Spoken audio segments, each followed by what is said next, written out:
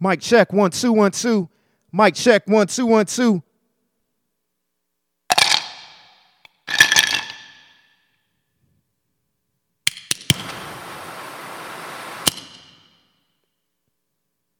It's a Taste to Consider podcast. I'm your host, Dirk Silver, and I'm back for another episode. Let's go. Taste to Consider podcast. We back for another episode. Another week has ended. Another week is about to begin. Let's go. This Rockefeller for life. This Rockefeller for life. This Rockefeller for life. I play my parts with the honey's heart. It's gotten even worse now that the money's washed. Like a letter yard, the 9-8 find me straight. Good health, can't complain about my financial state. What else? Guess tomorrow knows. I run through chicks like borrowed clothes. I'm the type of nigga your father oppose. Never test Jay, follow the codes. Essay, on my best day, I'm like God with a flow. Bless me. Taste to Consider podcast. Why are you chasing that man, knowing that he can't love you like I can? Let's go. I guess you'd rather chase instead of feeling what's real inside. I got to thinking, and I hope you realize all this love for free. Better come and get some. Hurry, hurry. Please don't take too long. I want your love, baby. Taste to Consider podcast. I just wanna put you on the apple of my eye. Let's go. Sweet cherry surprise. Let me up inside of your body tonight. There's so much that we can do. Me and I'll do you. Know how much I wanna taste your loving. So come on. This love for free. Better come and get some. Hurry, baby. Taste to Consider podcast. Back for another episode. Before it's so gone, I just wanna put you on. Hurry, hurry, hurry. Hurry, baby, 'cause I can't wait. Hurry, hurry, hurry. 'Cause later on might be too late. Hurry, hurry, hurry. Taste to Consider podcast. Hurry, hurry, hurry. Let's go. Baby, you got me going round in circles, and I can't explain Taste to why. Consider podcast. Let's go. Can't get enough of your love. In the SL with Rel, music at a high decibel. Mommy frontin', touching buttons like she's special. 'Cause we set swell in the best tell. Rockefeller cartel, excelling like a Hyundai. Sunday to Sunday, it's for the nachos. Come out the clothes.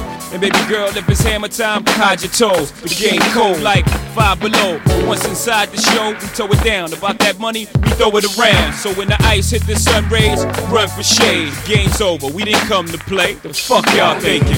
Taste to Consider podcast. Round and round. We back for another episode. Yes, indeed, we back for another episode. Another episode of a Taste to Consider podcast. Back for another episode. Yes, indeed, a Taste to Consider podcast. Back for another episode. It's another week ending. Another week is about to begin. This is Saturday evening. I'm recording a few hours early. The Pacquiao fight is coming on tonight, so got a couple of the fellas coming over to watch the fight. So gotta knock this episode out, but I won't sell you short. You will definitely get a good taste this episode.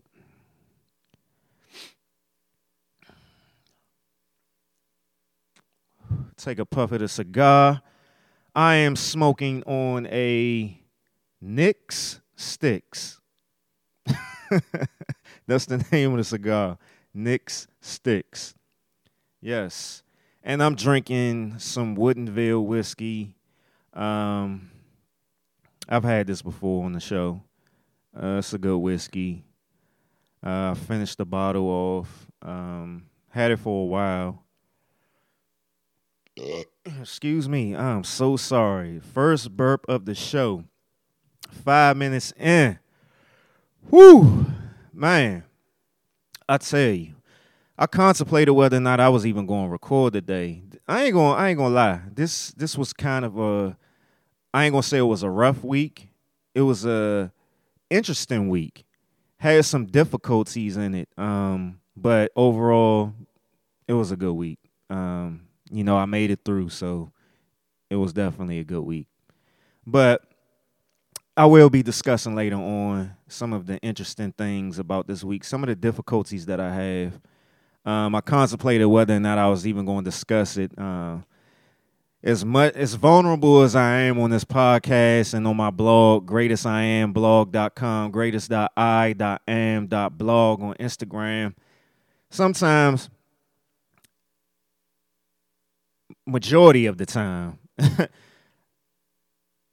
I be embarrassed when I'm being vulnerable. I ain't gonna lie. I be embarrassed. I guess I can't assume that most people will understand that, but I'm sure some people who does understand that, being vulnerable can be embarrassing because, I mean, shoot, as plain as it says, you're being vulnerable, but that's what I signed up for. So, I got to do it. As much as it is embarrassing and uncomfortable at times, I have to do it. That's how I feel. I feel like I have to do it. So, let's get into the show. Yeah, let me take a puff of the cigar real quick.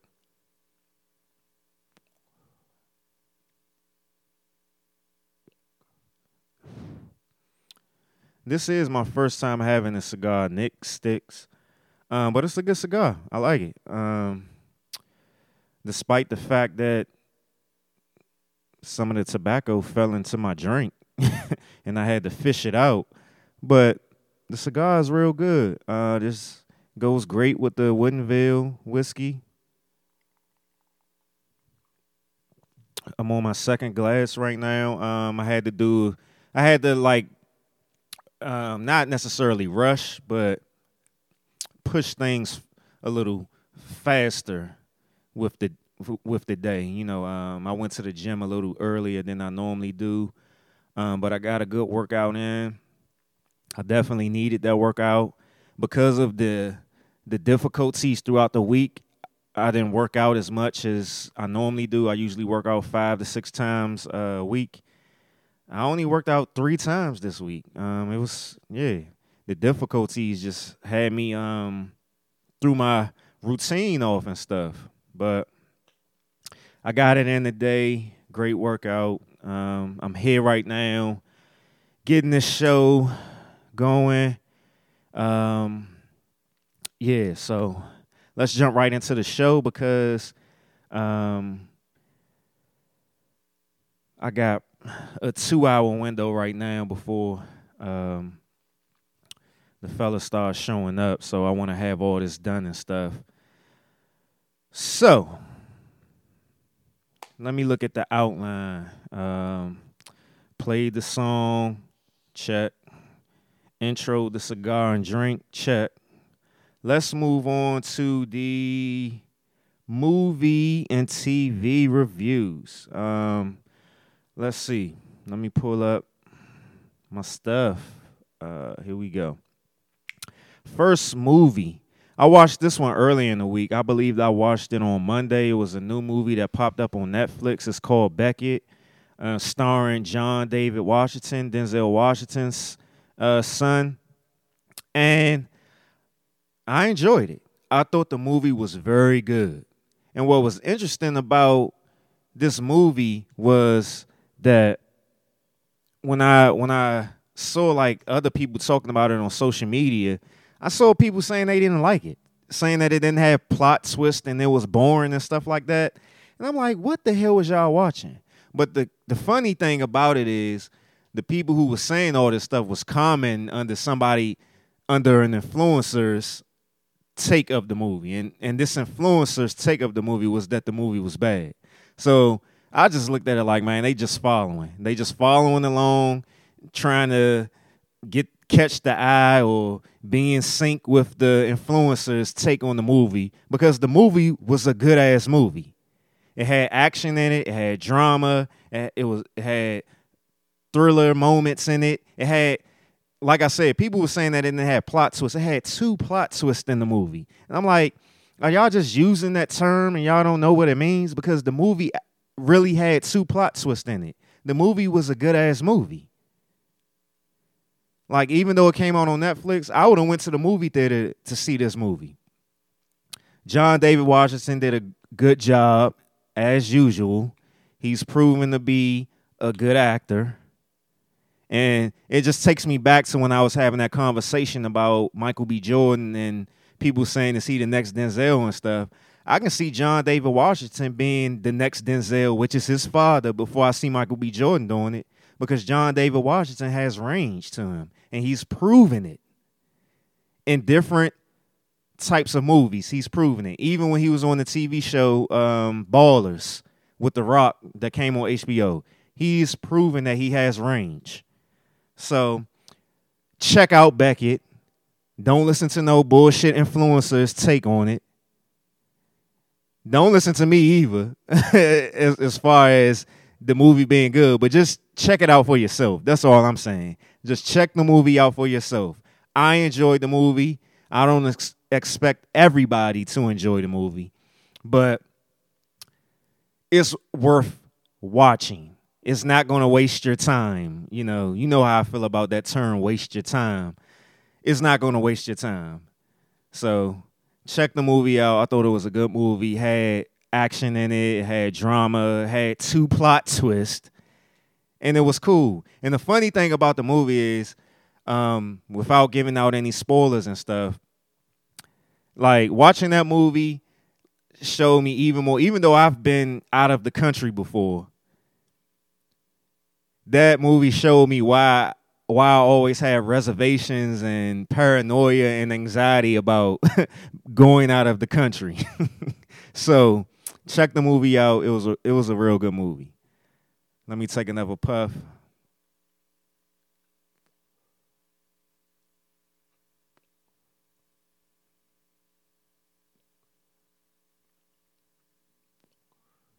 I had to take a couple of puffs because the cigar going down, but it's almost finished, so it's good. Whew. The other movie that I watched this week, and this movie was a recommendation from a listener of the show, and they know who they are. This movie I saw, it was an Amazon Prime movie, and it was called Bliss. It had Owen Wilson and Salma Hayek in it. And the movie was awful. The movie was awful, not because, the movie had a good message to it, but the way that they went about it in the movie was just kind of like, I'm like, why? Like, why? Why did y'all make this movie? It had a great message to it. But the way that they went about it was kind of weird. It was just weird. Like, I recommend checking it out because it had a good message to it, life message, but it was kind of weird the way they went about it. Yeah, so that movie is called Bliss, and it's on Amazon Prime. All right, what else? And I watched excuse me, burp too. I watched a documentary this week on Amazon Prime as well. And it was called Manchild, the Shea Cotton story. Like I said, this is a documentary. Y'all know how I feel about documentaries. I enjoy documentaries. And I enjoyed this documentary. It's an hour and 18 minutes, and it was about this basketball player, Shea Cotton. And it just went through his life and how he started out playing basketball as a youth and how this was before like social media or whatever. They was calling he was LeBron before LeBron. That's what everybody kept saying. And from the documentary, that's exactly who he was. He was LeBron James before LeBron James. And his story, man, is a beautiful story, but it's also a sad story at the same time. Because ultimately, even though he was considered the next LeBron James, he didn't make it to the NBA. He didn't have that flashing lights highlight story of making it to the NBA. You know, as a young teenager or youth playing basketball and stuff, everybody was going crazy over him. High school, I ain't gonna say stadiums or arenas, but high school gyms were filling up for people to go see him. College recruiters, college coaches, NBA stars. He played alongside some of the greats that have played in the NBA, Kevin Garnett, all those type of people. And he didn't make it to the NBA. And I highly recommend everybody to watch this documentary. It's called Manchild, the Shea Cotton story. He was called Manchild because he dominated when he was playing as a youth. And he had some unfortunate incidents that happened in his life that prevented him from making it to the NBA. And I'm going to play a clip from the documentary that I thought was just powerful. So let me pull that up. I said, now is the time for me to end it. I'm tired and I'm ready to go. You know, the fight, I'm tired of the fight. And she responded and told me, well, if you're gonna do it, come pick me up, I wanna go with you. And when she told me that, something went off in my head. It was like, wow, that's heavy. If I have that kind of impact to do something maybe in a negative way, I could imagine what I could do, putting my mind to something and doing something powerful, something positive. And that stopped me from pulling the trigger. I had a 357 out, cocked, ready to go. And I had it up to my head. And when I thought about that, it's like my life flashed in front of me. And I saw my mother and I saw my family and people crying, and I froze. And he was talking about, you know, not making it, his life not going the way that he thought it was going to go, the way that it was laid out, the way it was supposed to go, the way that everyone expected it to go. And he talked about the moment that he was going to commit suicide, and he told his girlfriend that he was about to commit suicide. And his girlfriend said to him, well, come pick me up, because if you're going to go, I want to go with you.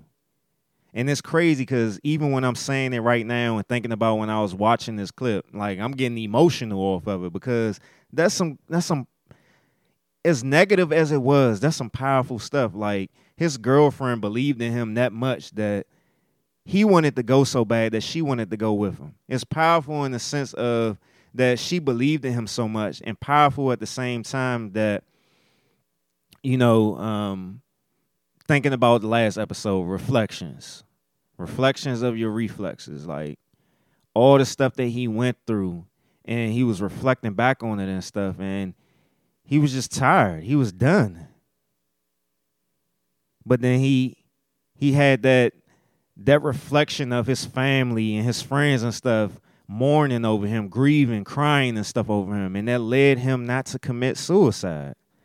So it was a good documentary. And once again, it was called Manchild, the Shea Cotton story. And it was on Amazon Prime, but if you got a Fire Stick, you know how to maneuver to get it. So check that documentary out. It's an hour and 18 minutes. It is worth your time. Whew. Dang.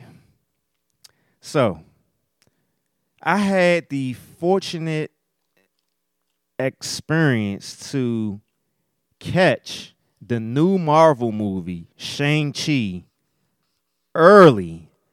I got to go to an early movie screening of Shang-Chi, the new Marvel movie, the new Marvel character, Shang-Chi, in theaters. I saw that, what was that, Wednesday? Yeah, it was Wednesday. I saw it, movie screening.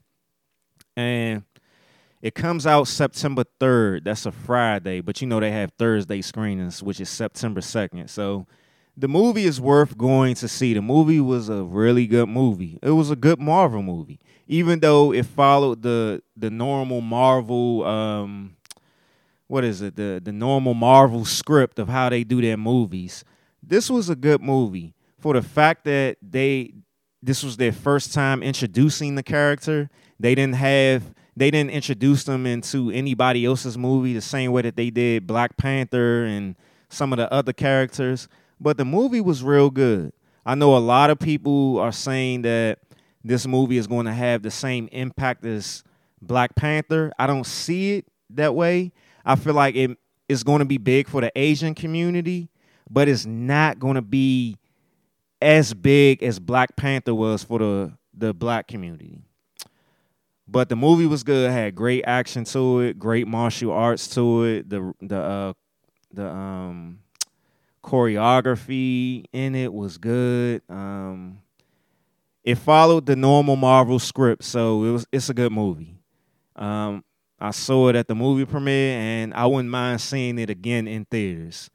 But yeah, check that out when it comes out. Shang-Chi. It's a good movie, and they had 2 post-credit scenes. Anybody who's in the Marvel movies and seen plenty of Marvel movies, you know about the post-credit scenes. And a lot of people was going crazy over the mid-credit scenes, but I'm here to tell you, I can't give any spoilers away because of the embargo that they have going on right now. Marvel Studios and Disney prohibited people who've seen the early screenings from giving spoilers away. But the mid-credit scene, people going crazy over it, but it is overblown. It's a good mid-credit scene, but it's overblown. But the movie is still worth checking out. It's a good Marvel movie. It's actually one of the best Marvel movies that I've seen. I have my top 5 and stuff of Marvel movies, and this one is probably leaking in the top 5, if not just right outside the top 5, but it's definitely a good movie. I'm interested to see what they're going to do with this character as far as implementing him into other Marvel movies and the upcoming Avengers 5 and stuff like that. So yeah, check that out. It was a good movie. So, moving along from the movie and TV reviews, now we're on to the Blackety Black Woke segment. Blackety Black Woke segment. Oh, man. Let me see. Let me look at this outline. I can't even read my own handwriting. Okay. Yeah. It's just normal. At the way that society is today, that you have to expect that the Blackety Black Woke stage is going to have vaccine, COVID-19 talk in it, because that's just where we are right now. So you're going to have to deal with it.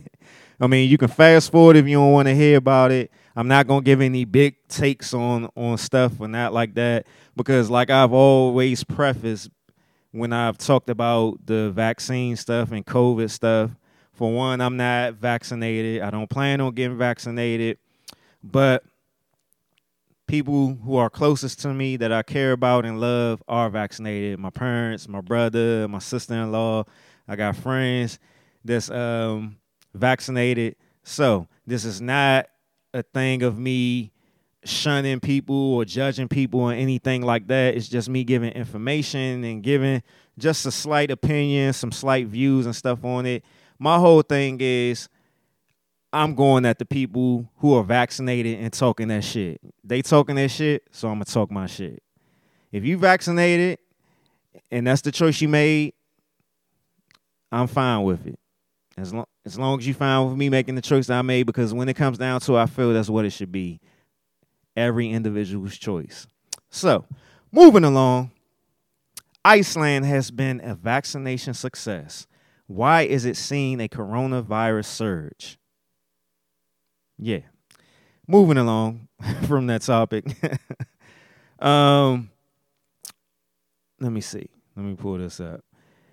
Children born during the COVID-19 pandemic have lower IQs, study says. How the fuck are they able to study the IQs of newborn babies? Please tell me this shit. Because I'm confused. How?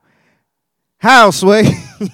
Like, come on, man. They just making up shit. And this is when these conspiracy theories come up and stuff or whatever about population control and stuff like that.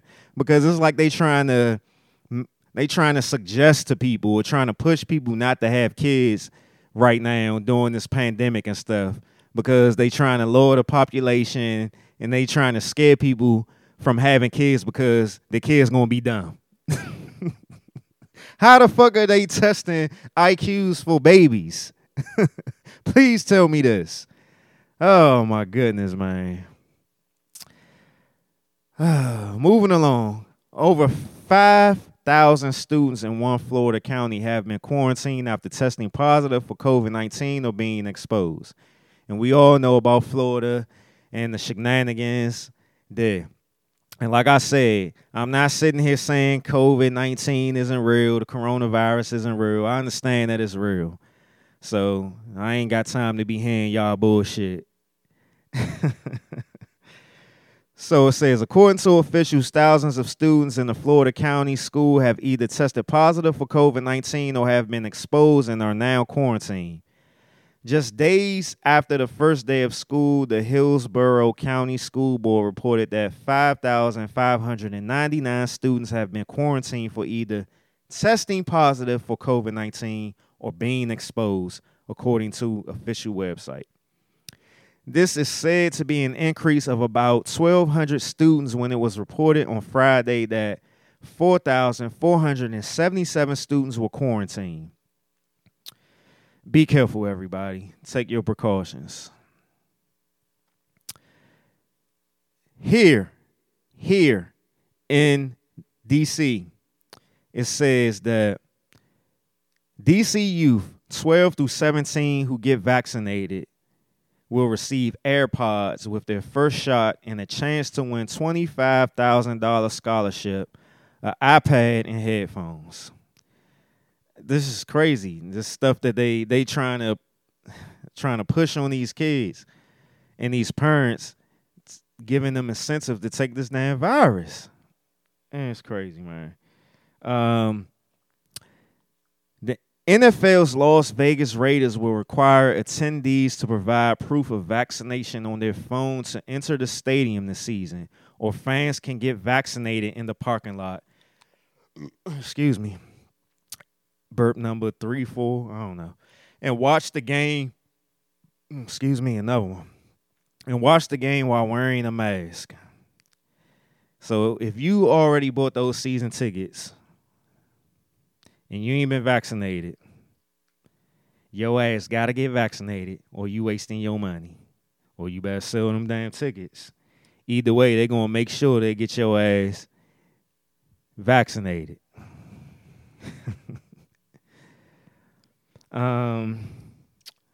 NBC News is reporting that new data suggests vaccinated people have higher levels of virus in them and can infect other people. That would mean the new surge may be caused by them, not the unvaccinated. And you know, we've heard this narrative plenty of times from the president, the vice president, government officials, news, mainstream media, that the unvaccinated people are causing this surge in the virus and the Delta variant and stuff like that. But all I know is the unvaccinated people are still taking their precautions. The vaccinated people, they like, shit, I got my vaccine. I can go out and party now. I can go out to these festivals. I can go back to the restaurants. I can go to the club. I can go wherever the hell is open.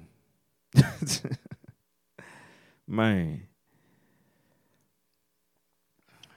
Major vaccine checker funded by group headed by former CDC director with $1.9 billion in Johnson & Johnson stock.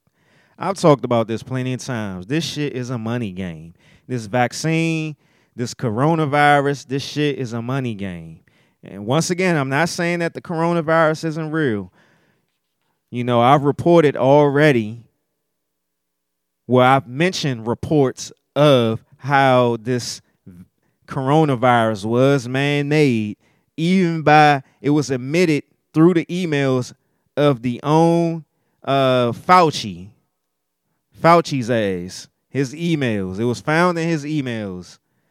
This shit is a money grab. But let me play this clip for y'all. This is a clip from a nurse who has been dealing with this. So let me pull it up. Oh, look at that. As soon as I touch it, it's right up there. 1 second. So hi, I'm a CRNA here in the Houston area, certified registered nurse anesthetist on the front lines fighting COVID. So basically, let's help you guys understand vaccinated versus unvaccinated. Today I took care of a patient. She has been vaccinated, contracted COVID on July the 23rd, has been positive since then. Her friend is also vaccinated, also contracted COVID. Okay, so she actually had no symptoms. Her friend actually had every sign and symptom of COVID and is currently fighting for her life right now. She is able to be moved off the COVID unit because now her infection, she's been asymptomatic, and so they're going to move her to the step down COVID unit. I have another colleague who got the vaccination, who has been having this rash. First they thought it was shingles. Now it's not shingles. Once it heals in one part of her body, then it moves to another part. And this is something that happened after she got the vaccination. So I'm just here to tell you guys, you know, the media is painted out like, okay, this is a pandemic of the unvaccinated people, that unvaccinated people are just running around here giving people COVID. That ain't true.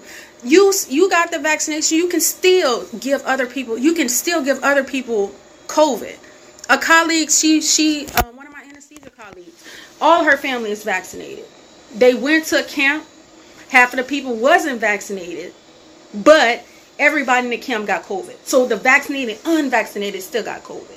So we're all out here fighting a fight together. So, you know, this stuff about being insensitive, unvaccinated people are insensitive, that is so not true. And patients saying that, oh, I don't want this person to take care of me because they're not vaccinated. You guys come in the hospital with all types of diseases. We don't pick and choose which disease we gonna treat. We just take care of you until you can get back home to your family. So no one is out here being insensitive. We're all out here fighting this fight together. And as long as we continue to be divided, then guess what? COVID's still going to be around here. Divide and conquer. I've been saying this for several episodes. They are trying to divide and conquer the unvaccinated versus the vaccinated. This shit ain't rocket science. Y'all want to talk about science. She's on the front line. We've heard plenty of stories from doctors and nurses on the front lines saying what these so-called scientists and these politicians and shit, man. What's next? Let me see. Large insurers have stopped waiving COVID-19 treatment costs. An analysis found hospitalization could cost you thousands. This is more divide and conquer shit right here. Despite the fact that this is a pandemic, these medical insurers are playing the game because this is all a money grab.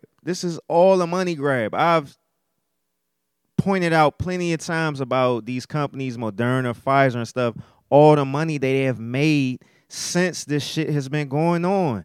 This shit is no different from any quote-unquote conspiracy theory when you think about 9/11, these wars, all these people who are involved, these corporations and stuff that's involved, and how these politicians are getting their pockets filled from these corporations. Let me play this other clip. These days. Go ahead. Jen, 2 questions on the vaccine. First, you had mentioned yesterday that every individual at this White House has been, quote, offered a vaccine. So can you clarify, is the administration not mandating vaccines for White House staff? No, we have not mandated. Okay. And do you have a count, or can you offer any confirmation to us on the percentage of employees who are vaccinated? I'm not going to provide that. I will see if there's more information to provide. Guidance then on how you're confirming vaccination status of employees? Well, they're vaccinated here in the White House Medical Unit for the most part. Yeah, there you go. Your own White House, where you got your boy Biden, you got your girl Miss Pearls and Chucks, Kamala Harris, but the White House ain't even mandating that. But they telling states and cities to mandate it for their residents. Come on now.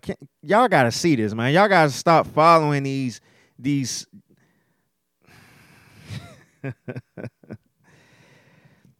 going back to the nurses and the doctors and stuff that's on the front lines working all this stuff. You know, a lot of them are being not a lot of them. All of them are being mandated to get the vaccination and stuff like that, or they're going to be fired.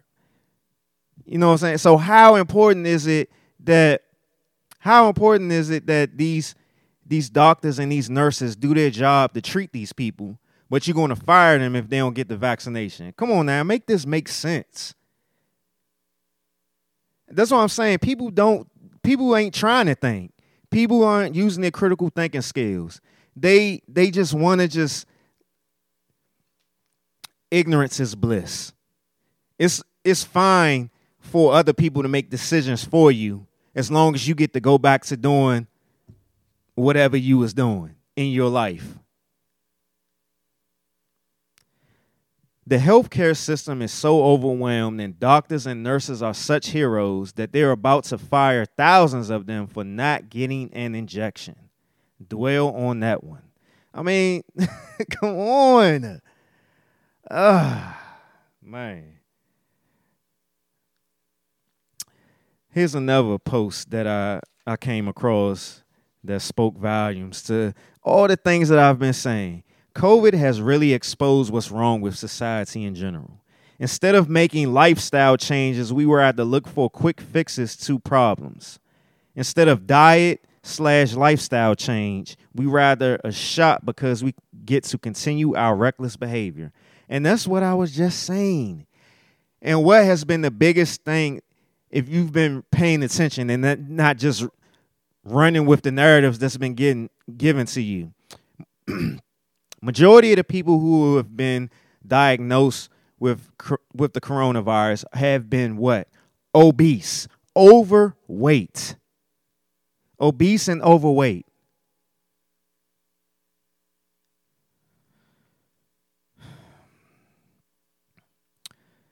This is how majority of the society treat life. I mean, instead of being disciplined and making changes in your life and stuff, you know, we always looking for quick fixes. We live in a microwave society. And that just takes me back to, I forgot to mention this when I was thinking about the movie Beckett.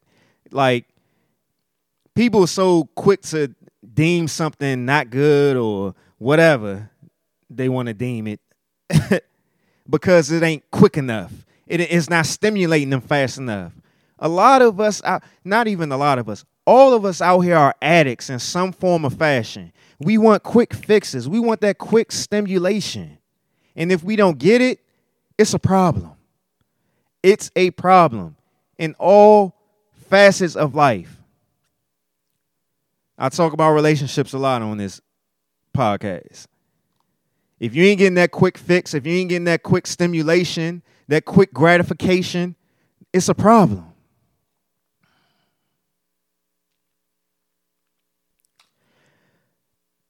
gonna play this clip.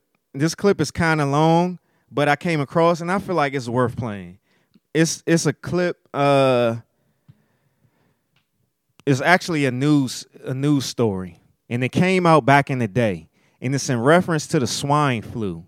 Because one thing that I'm great at doing research. I'm very analytical. I love researching stuff. So we've had a pandemic about every 100 years. So this one right here is talking about the swine flu. And listen to this news story, and you will hear a lot of the similarities of what's being pushed out to us today from the mainstream media and from these politicians and stuff, and these influencers that are being paid to push this stuff out here. So the clip about 4 minutes long, but bear with me. Just bear with me. Here we go. Swine flu scare of 1976. That was the year the U.S. government told us all that swine flu could turn out to be a killer that could spread across the nation. And Washington decided that every man, woman, and child in the nation should get a shot to prevent a nationwide outbreak, a pandemic. I don't need another flu shot. I had a flu shot last year. A swine flu epidemic may be coming. Swine flu? Man, I'm too fast for that to catch me. You'll want to be protected, especially if you're elderly or chronically ill. Get a shot of protection, the swine flu shot. Well, 46 million of us obediently took the shot. And now 4,000 Americans are claiming damages from Uncle Sam amounting to $3.5 billion because of what happened when they took that shot. By far the greatest number of the claims, 2/3 of them, are for neurological damage or even death. This virus was the cause of a pandemic in 1918 and 1919 that resulted in over 500,000 deaths in the United States, as well as 20 million deaths around the world. See how easy it is to... Thus, the U.S. government's publicity machine was cranked into action to urge all America to protect itself against the swine flu menace. Influenza is serious business.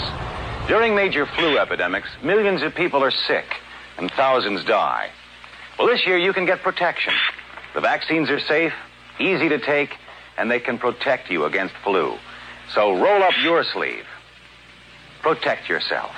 One of those who did roll up her sleeve was Judy Roberts. She was perfectly healthy, an active woman, when in November of 1976, she took her shot. 2 weeks later, she says, she began to feel a numbness starting up her legs. By the following week, I was totally paralyzed. So completely paralyzed, in fact, that they had to operate on her to enable her to breathe. And for 6 months, Judy Roberts was a quadriplegic. The diagnosis? A neurological disorder called Guillain-Barré syndrome. This disease can even kill. Indeed, there are 300 claims now pending from the families of GBS victims who died, allegedly as a result of the swine flu shot. Judy, why did you take the flu shot? I'd never taken any other flu shots, but I felt like this was going to be a major epidemic. And the only way to prevent a major epidemic of a really deadly variety of flu was for everybody to be immunized. As part of informing Americans about the swine flu threat, Dr. Sensor's CDC also helped create the advertising to get the public to take the shot. There's only one thing I can think of that hits harder than us. What can that be? The swine flu. It can knock you flat. So what's the defense for it, huh? Like our philosophy. You gotta hit it before it hits you. You mean the shot? Yeah. You got yours? You better believe it. If swine flu wants to challenge me, I'm ready. Oh, me too, brother. Me too. Get the swine flu shot. Time is running out. Let me read to you from one of your own agency's memos planning the campaign to urge Americans to take the shot. The swine flu vaccine has been taken by many important persons, you wrote.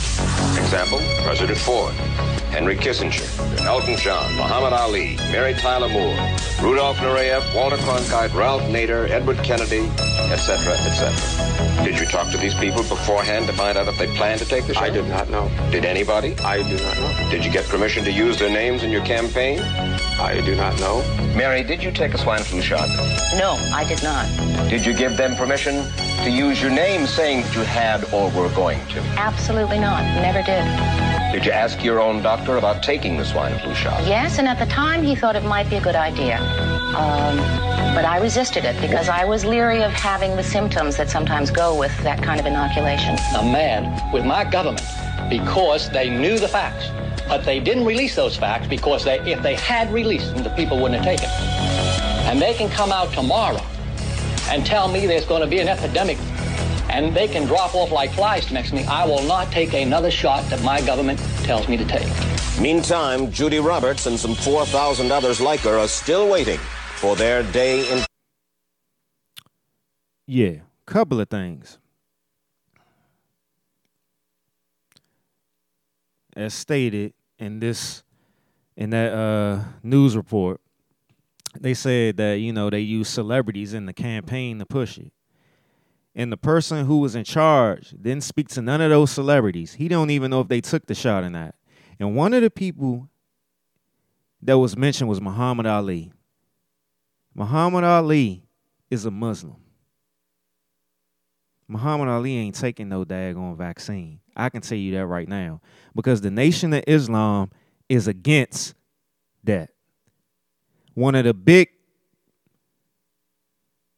organizations right now that's against taking the shot. The shot today. So I know they was against it back then. Lies. Because they know people ain't going to do research for themselves. They know people ain't going to think for themselves. They know how to play people. And they've been playing us. And another thing about this clip. When they talked about, I'm laughing right now because I got a message from one of my boys. He saw,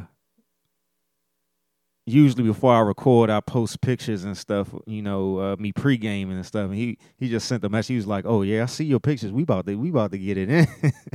But yeah, let me get back on track. They not reporting all the information. They not giving everybody all the information because they know majority of the people ain't going to look it up for themselves. So I've discussed this plenty of times on the podcast, the VAERS report or the VAERS study. Right now it's VAERS. And that has all the data from all the shit that's going on with this coronavirus shit. It's the VAERS data. VAERS, Vaccine Adverse Event Reporting System. The website is vaers.hhs.gov. And knowing that they have all the information, the recent data from the coronavirus and the vaccine. And on there, they show you the many people who have been vaccinated that has been sick, who have died that they don't report, but they keep trying to push this shit out there that unvaccinated people are the cause of this new surge or this Delta variant and stuff like that. But we ain't hit, man. Israel, once the model for beating COVID, faces new surge of infections. Israel, they was from the jump, they was on it with the vaccines. But now they're having a surge of infections. It says one of the most vaccinated societies, Israel now has one of the highest infection rates in the world, raising questions about the vaccine's efficiency. Come on. Moving along. North Carolina lawmakers vote to raise minimum age for marriage from 14 to 16. I'm going to read that again. North Carolina lawmakers vote to raise minimum age for marriage from 14 to 16. I bring this up only because it was interesting because me and my brother, we collaborate a lot on looking up our genealogy and our family records and stuff like that. And our family is from North Carolina and stuff.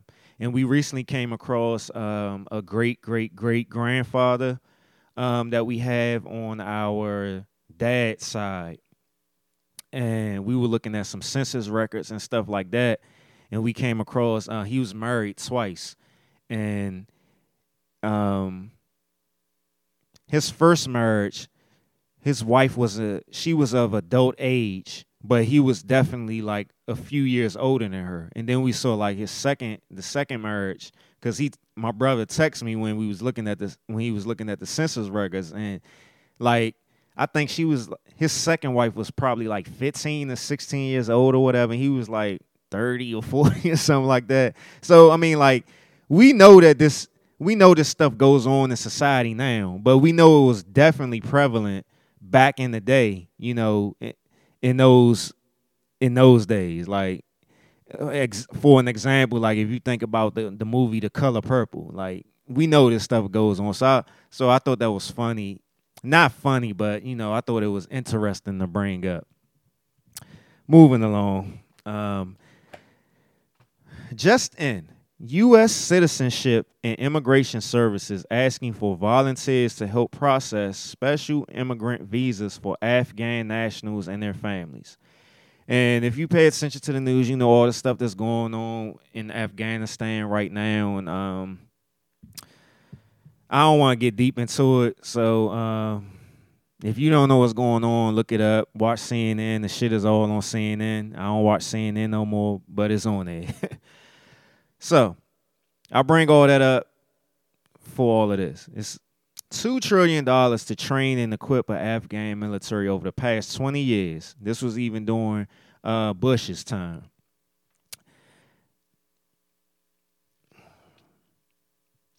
This is when I talk about all this money play shit. Like the Iraq War, 9/11, the war in Afghanistan with the Taliban, Osama bin Laden, Gaddafi, all that shit like that. All this shit is money plays and relationships that they had with these people that they was done with them and they got what they needed or they needed more, so they had to eliminate the relationship because the people grew some balls and decided that they wanted to do something different against the deal and all this other stuff.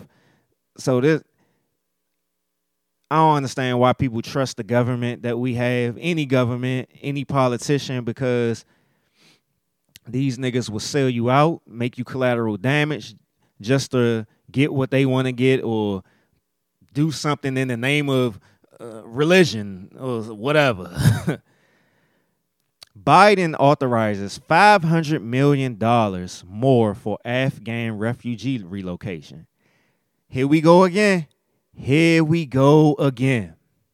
Another group of people that isn't considered so-called black in America or so-called African American in America getting resources, and we aren't.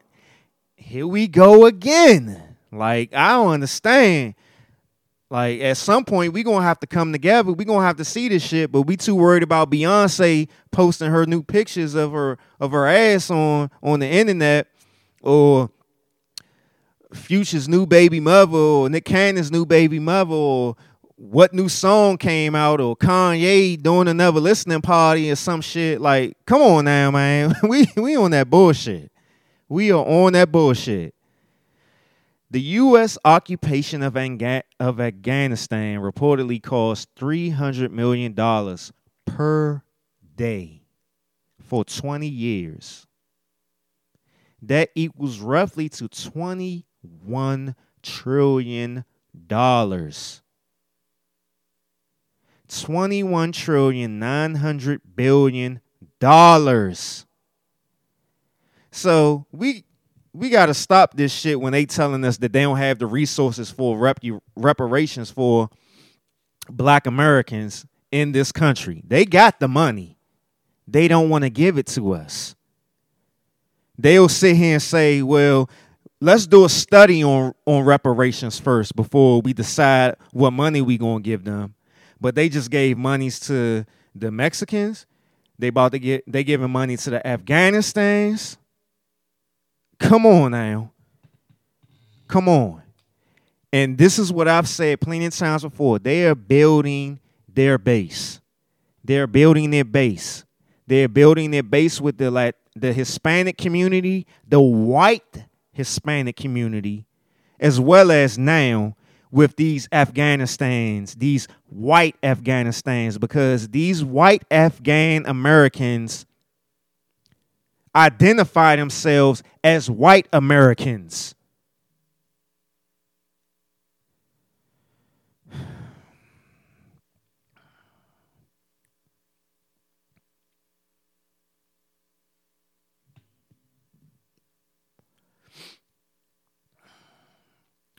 All this shit is a game, man. All this shit is a fucking game. They talking this shit about the Taliban and all this other stuff. Talking about them, their representation of Islam and all this other stuff, and trying to deem Islam as bad and all this other stuff. But what about, let's be real, what about Christianity? What about the KKK? The Ku Klux Klan was a big representation back in the day of Christianity. Still to this day. I recently saw a clip on social media, and I was discussing it with my brother, and we had a little discussion about it because he goes up to Pennsylvania a lot because that's where my sister-in-law's family is from. And in this clip, it was a little part of Pennsylvania where they had this billboard up that's saying that white lives matter and, Christianity is white, Jesus is white, and all that other stuff like that. And come on now. I mean, people ain't trying to use their critical thinking skills.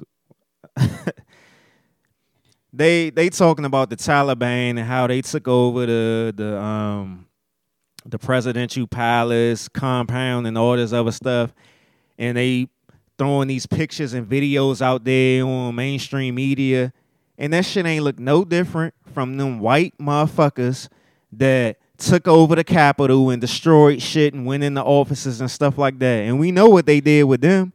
They just gave them a fucking slap on the wrist. This shit is all a fucking game, man. Just like Dick Gregory used to say, this shit is all a fucking game. All a game. I got another clip for y'all. Let me pull this up. I think y'all heard this clip before, but I'm gonna play it again just in case, y'all might not have heard it. Where it go? Here it go right here. Here we go. Any policy that will benefit black people will benefit all of society. Let's be clear about that. Let's really be clear about that. So I'm not going to sit here and say I'm going to do something that's only going to benefit black people. No, because whatever benefits that black family will benefit that community and society as a whole and the country. Right? Man, y'all better stop falling for this fucking symbolism. This shit right here. That was y'all girls, Miss Chucks and Pearls. Moving along. This week in world news, thousands of Haitians deported. Thousands of Afghans imported. Refugee advocates demand United States stop deportations to Haiti following earthquake. See what I'm saying right here? I mean, like, come on. As much as I love us, I swear, bruh, we're just lost, man. We're lost. They're deporting Haitians that's over here right now and deporting them back to Haiti, where they know it's fucked up in Haiti right now. I talked about it on the last show. Go back and listen to it. But they importing Afghans here, plus giving them resources, money, and all that other stuff. A lot of them Afghans that they importing over here gonna have a liquor store or a convenience store or something in a couple of months. Trust me.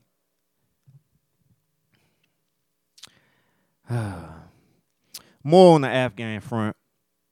There's always been controversy and stuff about, donating to the Red Cross and stuff like that. And I'm going to read this report right here. It says, based on a year-long investigation by the Iowa Republican and his staff, Iowa Senator Chuck Grassley has reported that the esteemed charity organization Red Cross received an outpouring of donations after the 2010 quake. Nearly $500 million more than any other nonprofit organization received. But sadly, its all ambitious plans to build housing for the earthquake victims completely failed on the ground in Haiti. The Red Cross says it has provided homes to more than 130,000 earthquake victims. But the actual number of permanent homes the group has built in all of Haiti is just 6. 6. As per the charity organization's report, they spent $70 million on, quote, program expenses, end quote, which include funds spent to oversee and evaluate its Haiti programs, meaning that niggas was lining their pockets up with some fucking money. Niggas was taking money out of these charitable donations and lining their pockets up for their own reasons. Back to the report. In its earlier reports, Red Crosses had repeatedly told that of the total funds it receives on humanitarian programs, it spends up to 9%. In recent case, it should be $45 million on internal expenses. However, Grassley's office found that 25% of the total donations, $500 million, sent to Haiti, or about $125 million, were spent as fundraising and management expenses. Man, oh man. Niggas is lining their pockets up, getting them some money, boy. Let me pause this real quick and take a commercial break. I'll be right back. And I'm back. Moving along. Report. Uber is currently facing backlash after a user implies that ride prices may be affected by race. This was a post that's went viral on social media of a couple. The guy was a white guy and his lady was black. And they both pulled up Uber. His Uber was in the $30 range. Her Uber was in the $50 range, going to the same location. So now Uber is facing backlash for that. So just something to think about. And that's the end of the Blackety Black Woke segment. I hope you enjoyed it, and I hope you learned something from it. So, I don't know, man. I'm just... Whew. Lizzo. I don't know too much about the story. I know she recently released a new single with Cardi B, had a video for it and everything. I didn't listen to the song and I didn't watch the video. I didn't have no reason to want to listen to it or see the video. But I know she released a video. I don't know if she went live or what, where she was on there crying and stuff because of people was criticizing the song or the video and stuff like that. But I bring this all up because we know Lizzo has a history of her theatrics. And I'm not taking away from her emotions or anything like that. Her emotions could be real. I'm not here for that. I'm the mental health guy and all that other stuff. I ain't here for that. You know, her emotions and her feelings and stuff could be real. I don't know. I'm not here for that. What I'm here to talk about is, even after her making that video where she was crying and stuff, she popped up with a video of her twerking with her ass out in a park where kids were playing and stuff at. She had a band and everything out there playing while she was twerking in the park with kids and stuff. So this is more the theatrics right here. So my whole thing is, if you living your life with these theatrics to put out there, and this is the same things with Lil Nas X and any other of these celebrities, these so-called celebrities or these so-called influencers and all that other stuff. You have to be prepared for the backlash. I mean, especially if you're doing shit like this, outlandish shit that you don't need to be doing. So it's kind of like, this is deeper. Like on the surface level, you know, they doing the outlandish stuff and they crying because they getting a reaction, but it's deeper. It's something going on. You know what I'm saying? I'm always going to take the mental health angle on things. Like something's going on where she feel the need to do these outlandish things. Nas X, all these celebrities or influencers trying to seek attention, sympathy, and stuff like that. And I feel as though that, you know, I can speak on it because I feel as though I've been there. All of us been there. We've been to a point where we've done something to seek somebody's attention or get sympathy or something like that. Nobody's immune to it. So I don't want to hear no bullshit about somebody saying that they ain't never been there because that's a fucking lie. So you have to expect shit like that. People criticizing you and stuff when you always putting yourself in situations to warrant attention that you know everybody ain't gonna be on. But what's crazy about it is that like Facebook and Instagram, they removed a lot of the racist and quote unquote fat phobic comments that were directed towards her on their platforms. And I'm not saying that's wrong. That's cool. But where's the consistency on other ends of things? You know, they will censor somebody for talking about indigenous black, so-called black Americans being indigenous to this country. They will censor that. They will stop people from posting that. They will stop people from posting their views on being against vaccinated and stuff like that. They will do all of that, you know what I'm saying? But for some reason, they decided, these social media platforms decided to delete people's comments or get rid of their pages, block the people, all that, from making comments about Lizzo. How is that possible? So that says to me that there's an agenda going on here. It has to be. It has to be an agenda going on. People have to question this stuff. Why aren't more people questioning this shit like this?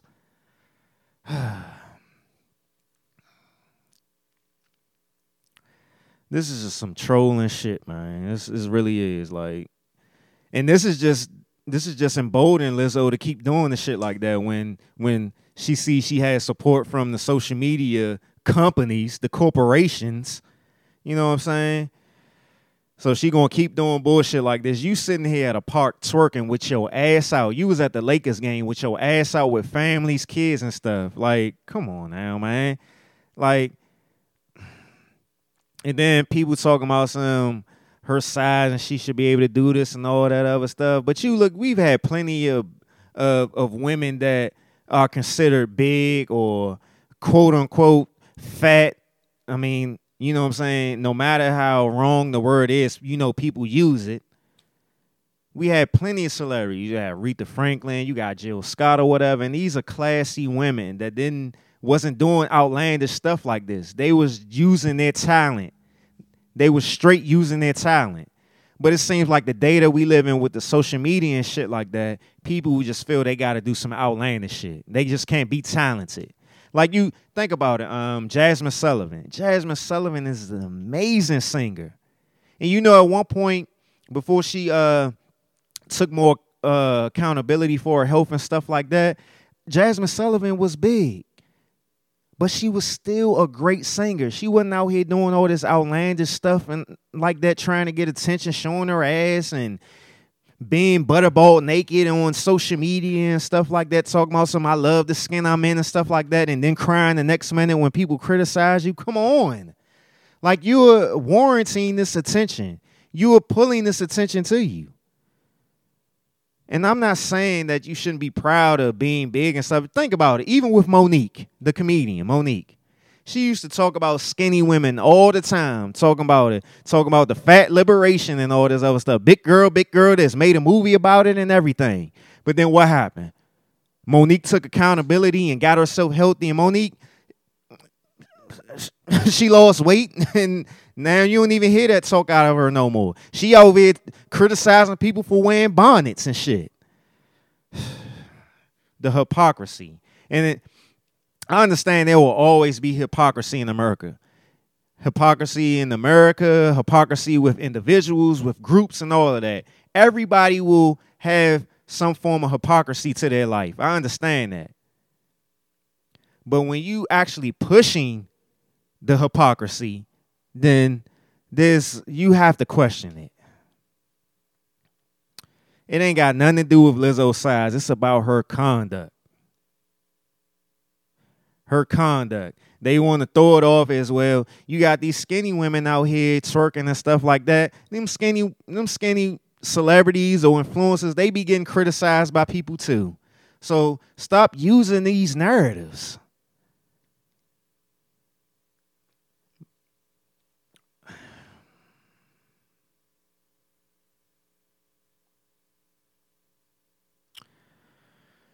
Whew, man. Yeah. And the crazy thing about it is, like, from what I hear, I'm not a Lizzo fan. I don't listen to her music, anything like that. But I heard she, like, play instruments. Like, she's really talented. So I'm like, why are you doing all of this? Like, so it's like it's a deeper issue there where she's trying to seek extra attention, or she wants more because she's not getting enough. It's an addiction. Like I said, we all have addictions. Addictions just ain't drugs and alcohol or sex. There's plenty of other addictions to TV, food, attention, addiction to negativity, toxicity, all that. She's out here using the black woman card and all that other stuff. That's an insult and a disrespect to other black women who are out here conducting themselves in a more respectable manner. Respectable not just to society, because that's definitely not what I'm talking about, because when it comes down to it, you should ultimately do what makes you happy, but respectability to yourself.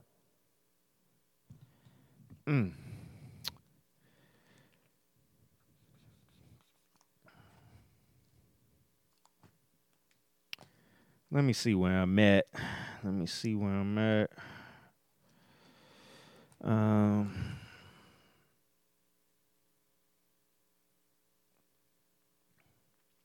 Damon Wayans wants to do a comedian versus battle with Dave Chappelle.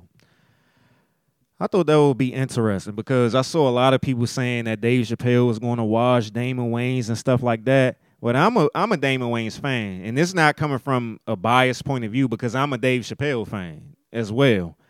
But I just think a lot of people just get romanticized with the current moment of things, and at the current moment, Dave Chappelle is more relevant than Damon Wayans is right now. Damon Wayans was more relevant back in the day as opposed to Dave Chappelle. People didn't even know who Dave Chappelle was.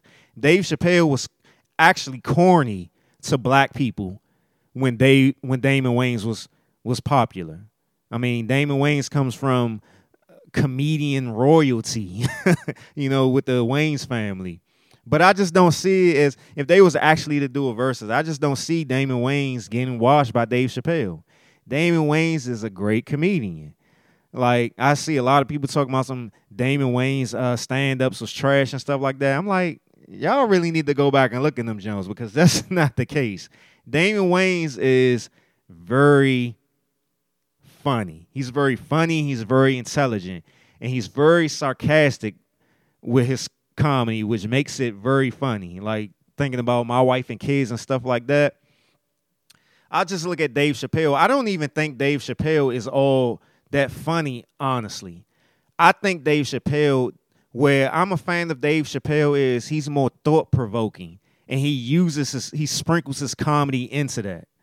Like, just talking about Dick Gregory and his documentary on a couple of episodes ago. Like, Dave Chappelle is more so taking the the path of Dick Gregory. You know, he's using his comedy to be more thought provoking and push you know push the racial disparities out there in the world.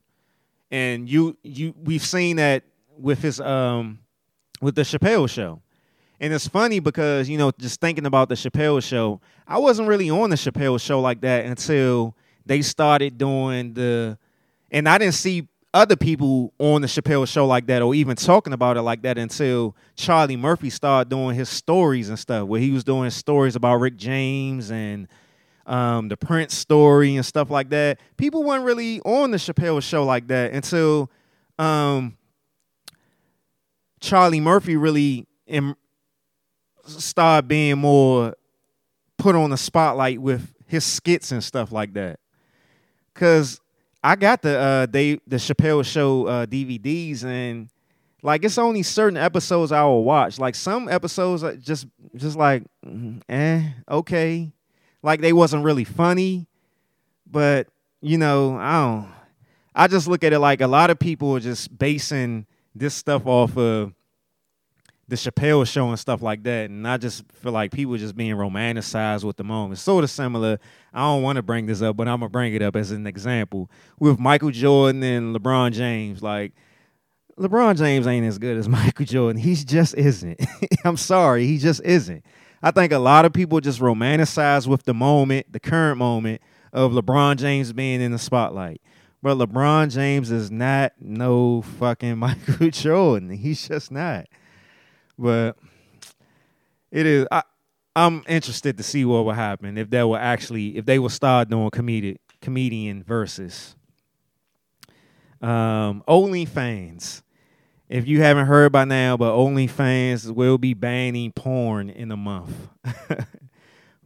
They will still be allowing people to do nude photos and videos, but no sexual stuff, no porn and stuff like that. So you gotta go back to Pornhub and all them other websites. If you need some websites to see your free porn, you know, you can hit me up and I'll let you know. I know some things. But no, seriously, yeah, this crazy right here. It's OnlyFans exploited people, man. They exploited people. This is like gentrification right here, boy. They build up their they build up they build up their stake, get rid of you. Oh man. Well, it's similar to gentrification, but man, they use these quote unquote sex workers so they can get their engagements, their traffic, their online traffic, their online clout, their money and all that other stuff. They exploited these people, and now they're kicking them out. But it ain't no big deal. I mean, shit. People just go back to doing what they was doing before OnlyFans. I mean, people just making such a big deal out of it. I mean, in a sense, it is kind of a big deal because OnlyFans gave a lot of people independence of making their own money on their own terms. So, yeah, it is a big deal. I'm going to reverse that. It is a big deal because now, you know, conspiracy theorist mode is a lot of people looking at it as, you know, the government is getting involved and, you know, the corporations and stuff like that because they don't want people to be so independent to be able to make the money on their own. They want to make sure that people are still having that, being that mindset where they have to depend on the government and stuff or assistance from other people. They just can't, they don't want people to be too independent. They just don't.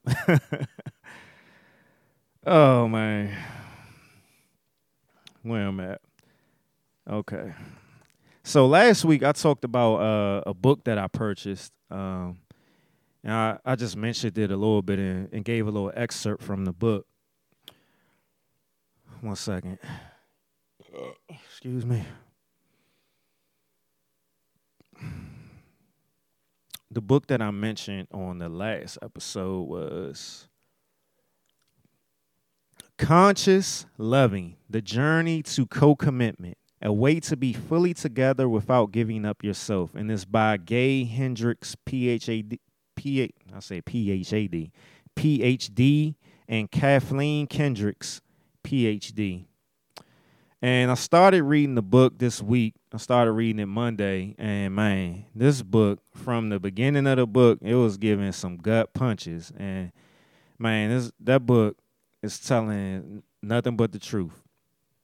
So I'm gonna read again the little excerpt that I read from the last episode. It said, the book, Conscious Loving, says, in order to have a healthy relationship, both parties must commit to releasing victimhood.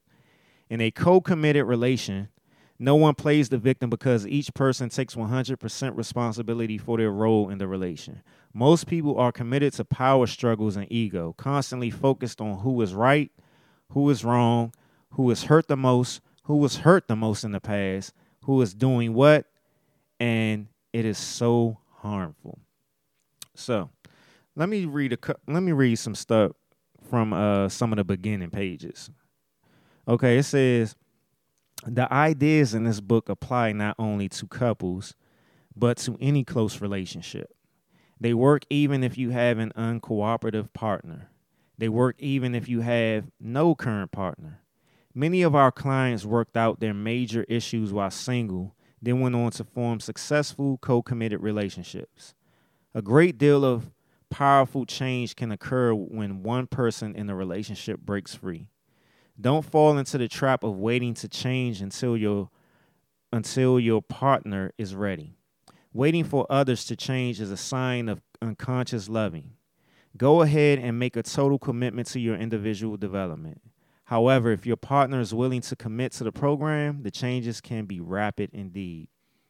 And when I read that part, that's so true, because like a lot of times, most quote unquote toxic relationships, both of them just going back and forth, arguing, like I read in that excerpt, being the victim, committed to the power struggles and the ego, who's right, who's wrong, just that back and forth, that tug of war type shit. But then at some point, somebody is going to want to make a change or whatever. And then that turn, somebody's making a change. The person who ain't making the change is going to have an issue with it. They're going to have a problem with it. They're going to see it as a person is maybe, they're going to still be in that toxic mode. The person's cheating, or they don't love me no more, or they don't care about me no more, or they think they better than me, and stuff like that. Never a thing of, and this goes even further to the dynamic of a man and woman. Like, say if it was the man trying to make that change and he was trying to lead by example and stuff like that. But then the woman is still in a situation where she's hurt and she can't get over that hurt, and she still got people in her ear, her mother, her aunts, her friends, and all that other stuff. So she not seeing the change. She don't trust the change. She don't want to trust the change. She don't believe in it because she don't trust him. She don't trust men, period. So what is that man to do? Is he supposed to stay there and keep getting beat down? He can't fully continue to grow if he's stuck in that situation where she don't have any faith or trust in him and stuff like that. So eventually he's going to have to pull apart. The relationship is going to end at some point, because either the girl's going to go looking for something, she's going to get pushed to go look for something or to believe something, and she's going to see something just based off of that belief that ain't really there because of fear and stuff like that. And then it's just going to end, period. And this just coming from a guy, and there's a lot of women out here that just don't trust men. They have their dad wounds or whatever, they just don't trust men. So despite the fact they will say all day long they want a change from their man, they want their man to step up and be a man and all this other stuff, but they still don't trust them. So they don't really want that. They just want control. no matter the changes that the man is making, he's making them for himself first in order to better the relationship. But if it ain't how she wants it to be changed or want him to change or to grow, then it's still going to be a problem. So it's all about control over how the woman usually wants it to go. But let me read another part of the book. When you are codependent, we do not have relationships. We have entanglements. Y'all love that word, right? Entanglements. Relationships can exist only between equals. Inequality is a hallmark of codependence. The dictionary defines entanglement as a snare and a complication. It is a net from which escape is difficult. The dictionary says that two things are entangled when they are enfolded upon each other in such a way that the freedom of each is limited. This is exactly what codependence is. It is also an unconscious conspiracy between two or more people to feel bad and to limit each other's potential. And remember what I said, no matter if somebody's trying to grow, if they still in that toxic environment, it's only so far they can go because their potential is limited. The basic contract is, if I allow you to sleepwalk through life, you won't make me wake up either. I'm going to read that again. The basic contract is, if I allow you to sleepwalk through life, you won't make me wake up either. So it's kind of just like it says, it's unconscious. It's an unconscious love.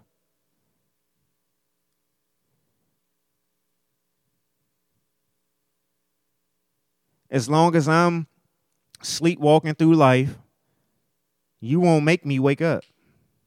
You can't, because it's unconscious. I'm unconscious in this moment. I'm loving you unconsciously. Let me read another. Codependence is inequality. Relationships exist only between equal, whole persons. If two people in a relationship have agreed to be less than whole, their problems are multiplied. For example, when you multiply half times half, you get 1/4, less than you had on your own. This is how codependence works. Two people come into a relationship and limit each other's potential. They end up with less than they had before. The relationship is blamed, often for many years, but it was never a relationship at all. It was an entanglement that began with a tiny moment of unconsciousness and mushroomed into something that brought pain. Oh, I got cut off for a second. Let me see. It says, mushroomed into something that brought pain. It is this tiny moment that we will study. Well, so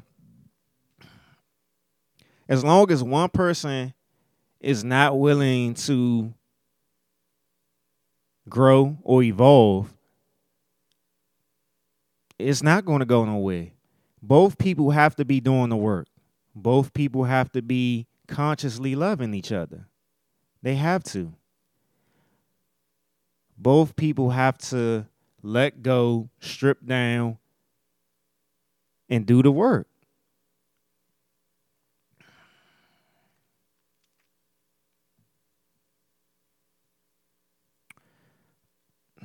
Should I read this part? Let me see.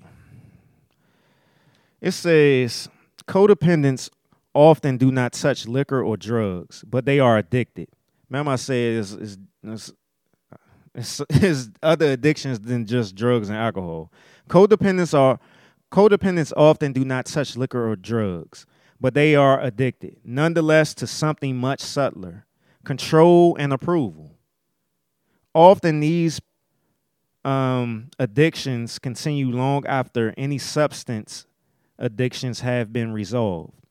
One of our codependent clients in recovery put the problem very eloquently after a breakthrough session. Quote, now I feel a center of light and God consciousness in me, but I've never been able to contact or express it before. Instead, all my thoughts were about how I could manipulate people to give me what I want or how I could get them to like me. I've never had a single pure thought before. End quote. This man had made a profound discovery. When you can break through your approval and control programming, there is a natural, organic, spiritual essence within you that can be consciously experienced. And when they talk about this consciousness, this goes back to when I to my blog, Reflexes. Like, all of this shit is the same thing, with just different words. Like, we have the reflexes, we have these fears, we have these defense mechanisms and all that other stuff that prevent us from consciously loving, being in the present moment, not staying stuck in the past or worrying about the future. Conscious present, conscious present, conscious present, conscious present moment.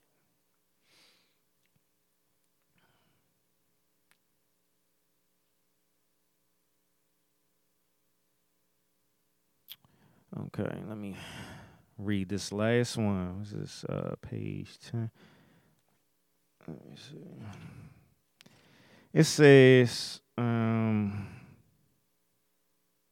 drive for approval and to avoid disapproval dominates the relationship of codependence. As one woman put it, quote, before I started loving myself and feeling good about me, all my moves were based on trying to get people to like me or to keep them from disliking me. This led me to do a lot of things I didn't want to do. This was a particular problem with men.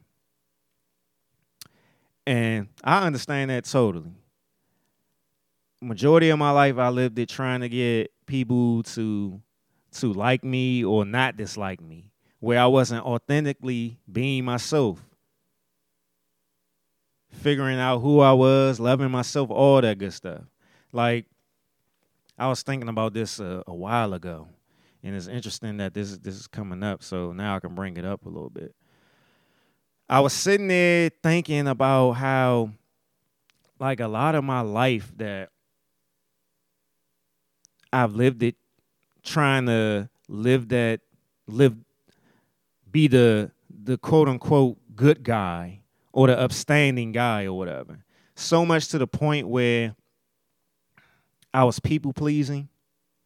I wasn't being who I truly was. I was so worried about people liking me or not disliking me, where it didn't even matter, because whatever I was doing, even when I was trying to please people or trying to get people to see me or love me and stuff like that, just based off of how, my childhood went, and that being my parent womb coming from both my mom and dad's side, that it was going to be some shit where they didn't like me anyway. And I was sitting here thinking, I was just like, I lived so much of my life like that, where it's like, despite the fact that I can be very blunt and brash or whatever, but it will only come in moments. It would only come in moments when I would get to that point where I was just like, fuck it. But now I'm at the point where I'm, being in therapy and stuff like that, where it just don't matter no more. Like, I'm done with trying to be the good guy or whatever. You gonna like me or you don't like me, because when it comes down to it, I am a good guy. I'm a good guy that makes mistakes. I'm a good guy that is going to rub you the wrong way based off of whatever triggers you got, or, you know what I'm saying? That's just what life is all about, You can't go throughout life trying to make everybody happy, because it's just not going to work. So you just need to just be your damn self, and it's just going to be what it is. So, yeah. But trust me, we'll come back to that later. And let me pull these clips up. These are two different clips that got broken up, but they both go together. So I'm going to start with the first one.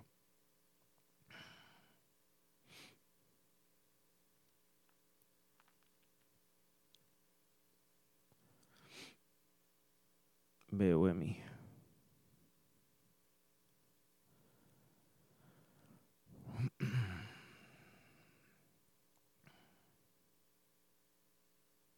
If you grew up in a household where you were seen and heard and understood, those are the people who do take responsibility for their own happiness. I think for people who felt like they were ripped off in their childhoods, there's a part of them that's still in a fight. There's a part of them that still wants that redo. They're not aware of this, but what they're saying is basically, I will not change mom and dad until you give me the things that I did not get in childhood. So they'll go find a partner that emulates their environment from mom and dad and try to change them so they... Well, right. This is the irony of relationship, right? For those people who have not sort of worked through it.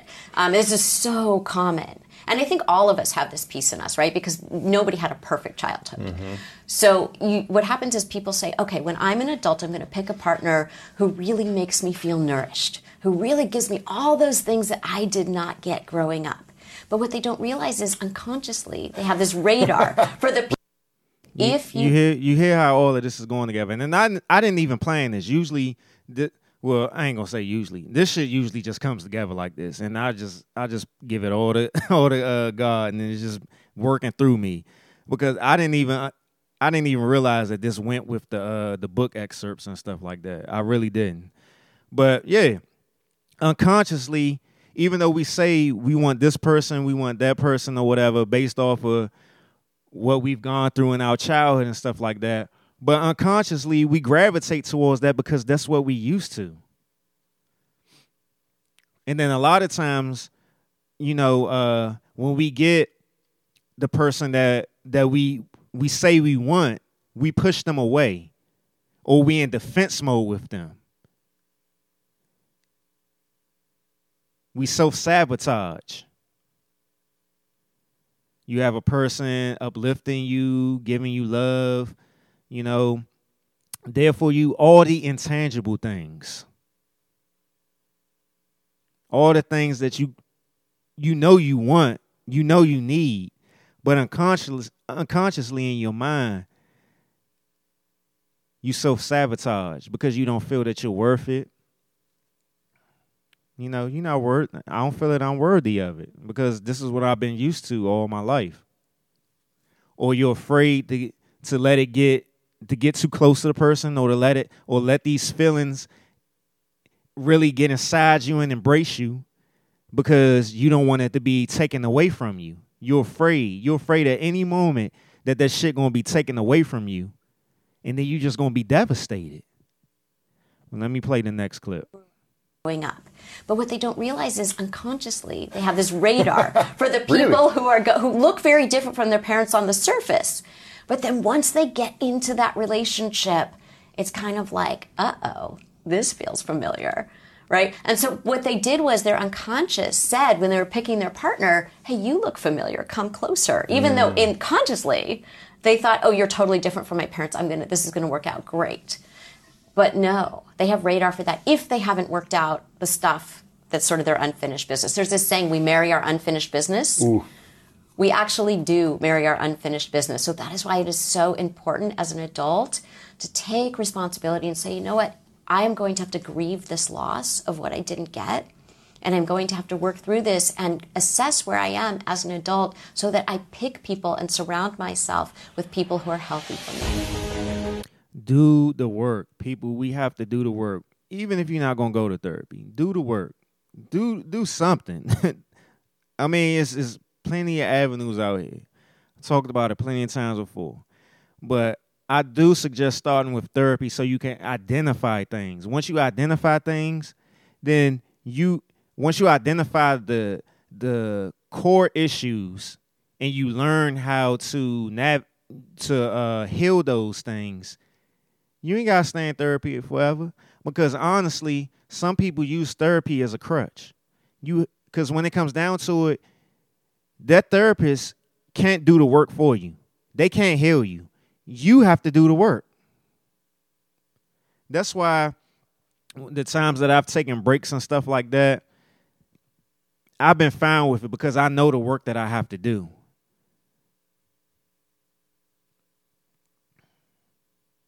But I'll get back to that. Let me see. I think I'm going to keep these videos for later.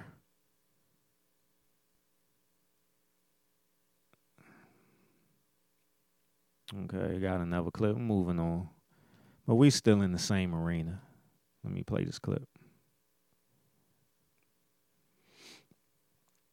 1 second.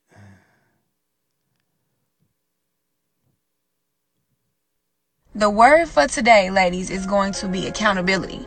Because one thing that I'm noticing on a consistent basis is that it's hard for a lot of my sisters to take accountability and just shut up. Soaking, it's my fault. I need to work on this. I need to do this. I need to grow without pointing fingers, talking about what somebody else did to trigger you or what this happened and that. All that other, we ain't talking about that. We're going to take accountability today.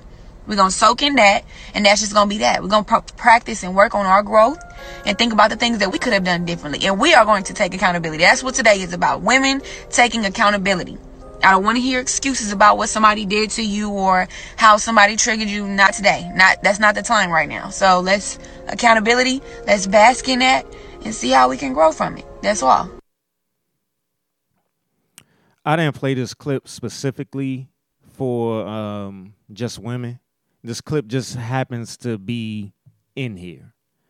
Originally, yeah. But as the show's been going along and I've been listening as well, because I'm getting something from this as well. This clip ain't even for ladies. It's for men and women. Us taking accountability for our wounds.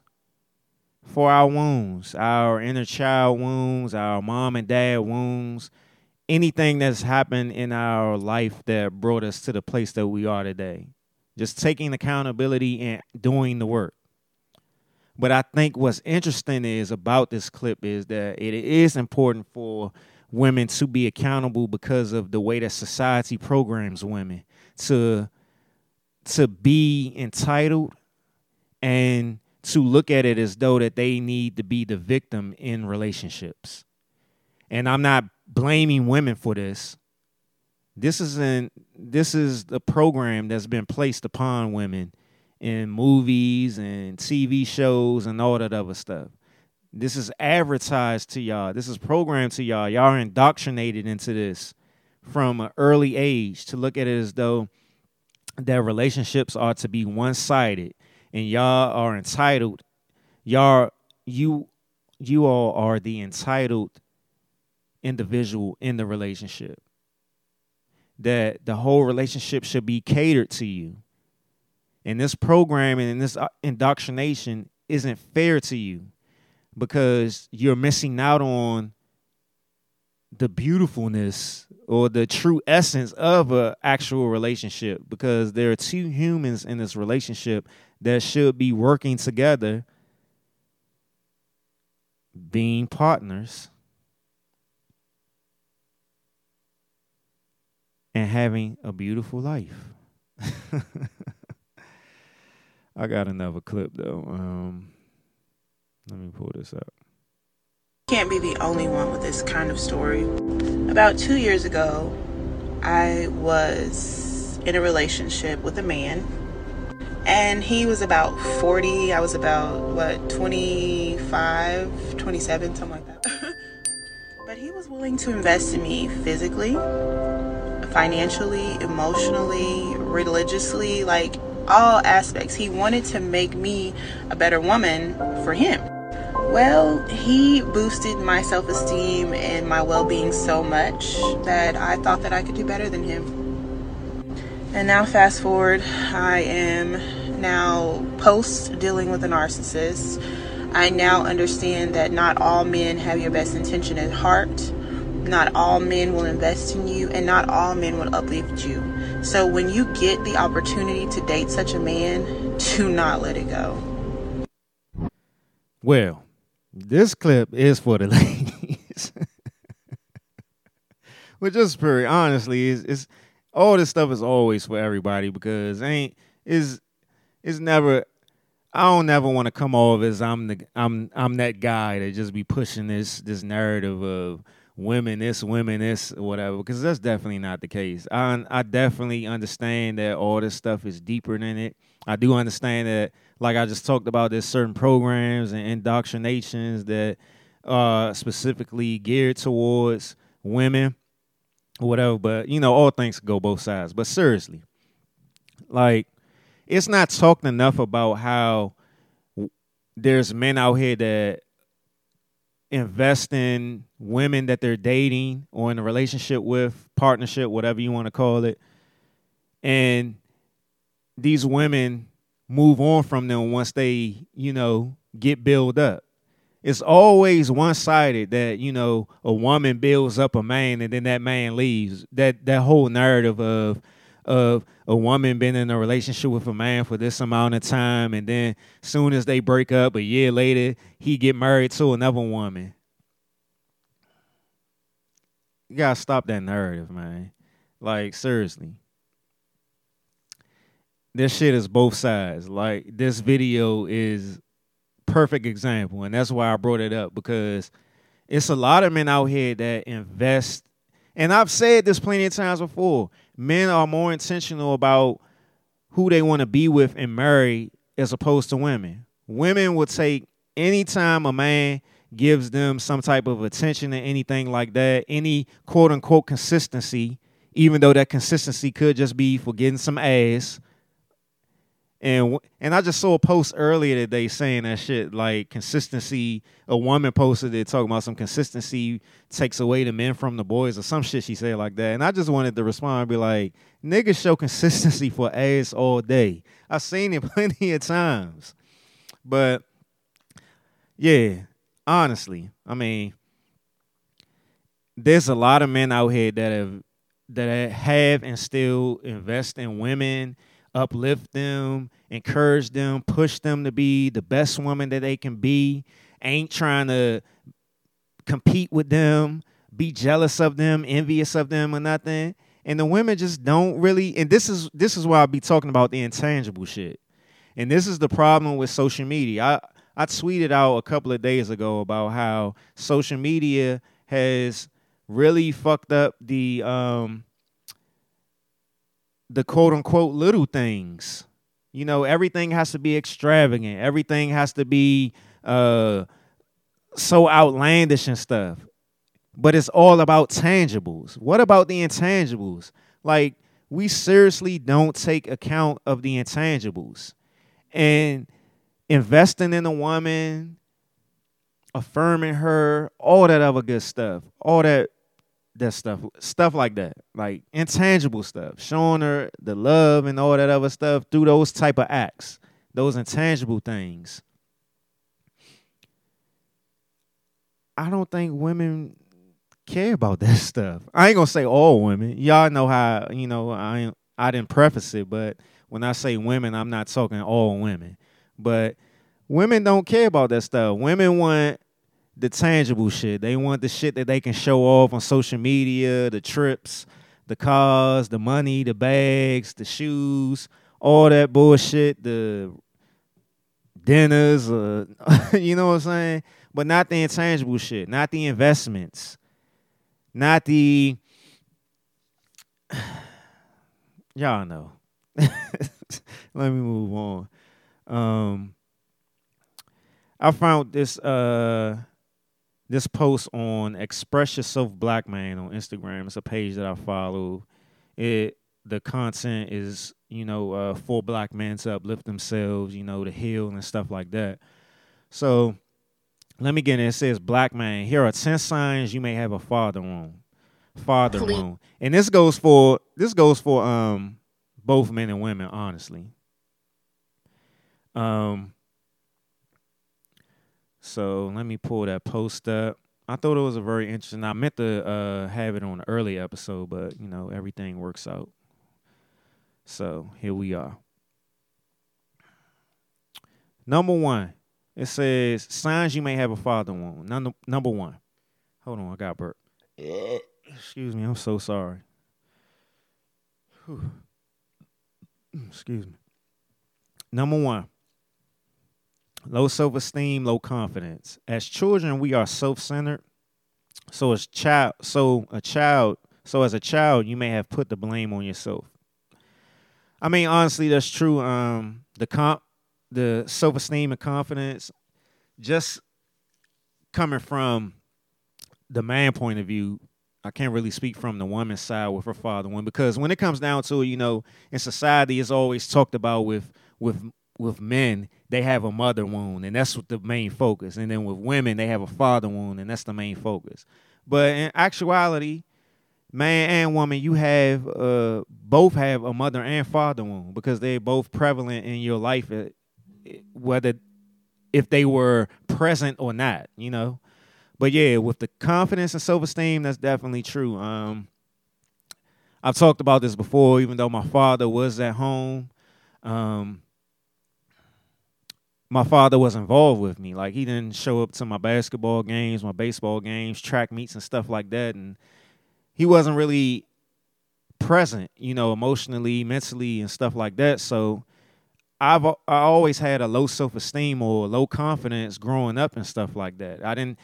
As a man, that's actually, I feel, where you get your confidence from, your teachings from your dad or other male figures in your life or whatever. That's where you learn. That's the presence you have, that confidence as a male. Like, that's a big thing of being a male. That presence, that confident presence. And when you think about attraction, from when you a woman being attracted to a man or whatever, what do they normally say? His confidence, his presence, his confidence. That's the confidence in his presence. Number 2, anger, a feeling of resentment or hatred towards men.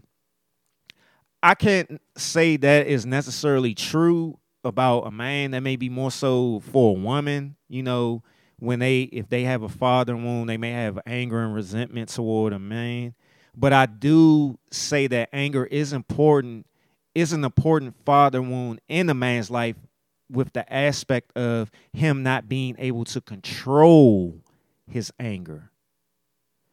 Control his anger, being disciplined and stuff like that. That's what I feel is important. So, number 3, rigid boundaries. If your father was unreliable, you may have internalized that you cannot let people close to you because you believe when you let people close to you that they let you down. And I actually can agree with that. Like, I do have a tendency, or I have had a tendency, to not trust a lot of the guys that I've come across, but I never really knew why. So that may have something to do with a father wound. That's something that I've never really dissected or got into in therapy or whatever. So that's something that I can take note of and possibly bring up in therapy. So I'll leave that for a later date for myself. Number 4, loose boundaries. You may have internalized that in order to be loved, you have to be available to people at all times, so you struggle saying no or enforcing your boundaries.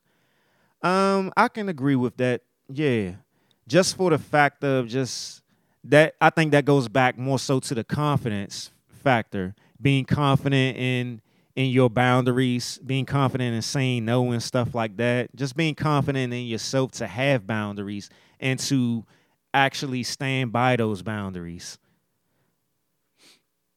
5, emotionally unavailable partners. I think that speaks for itself, whether mother or father wound, that, if you had a parent that's been emotionally unavailable, that you will attract those. I mean, that's something that was spoken about in those previous clips. Number 6, chronic depression and anxiety. Being abandoned or neglected by your father can bring a feeling of I am not good enough, building resentment, fear of loss, anger, and shame. I can agree with that. I mean, that goes both ways, mother and father wound. If you haven't had an emotionally present parent there.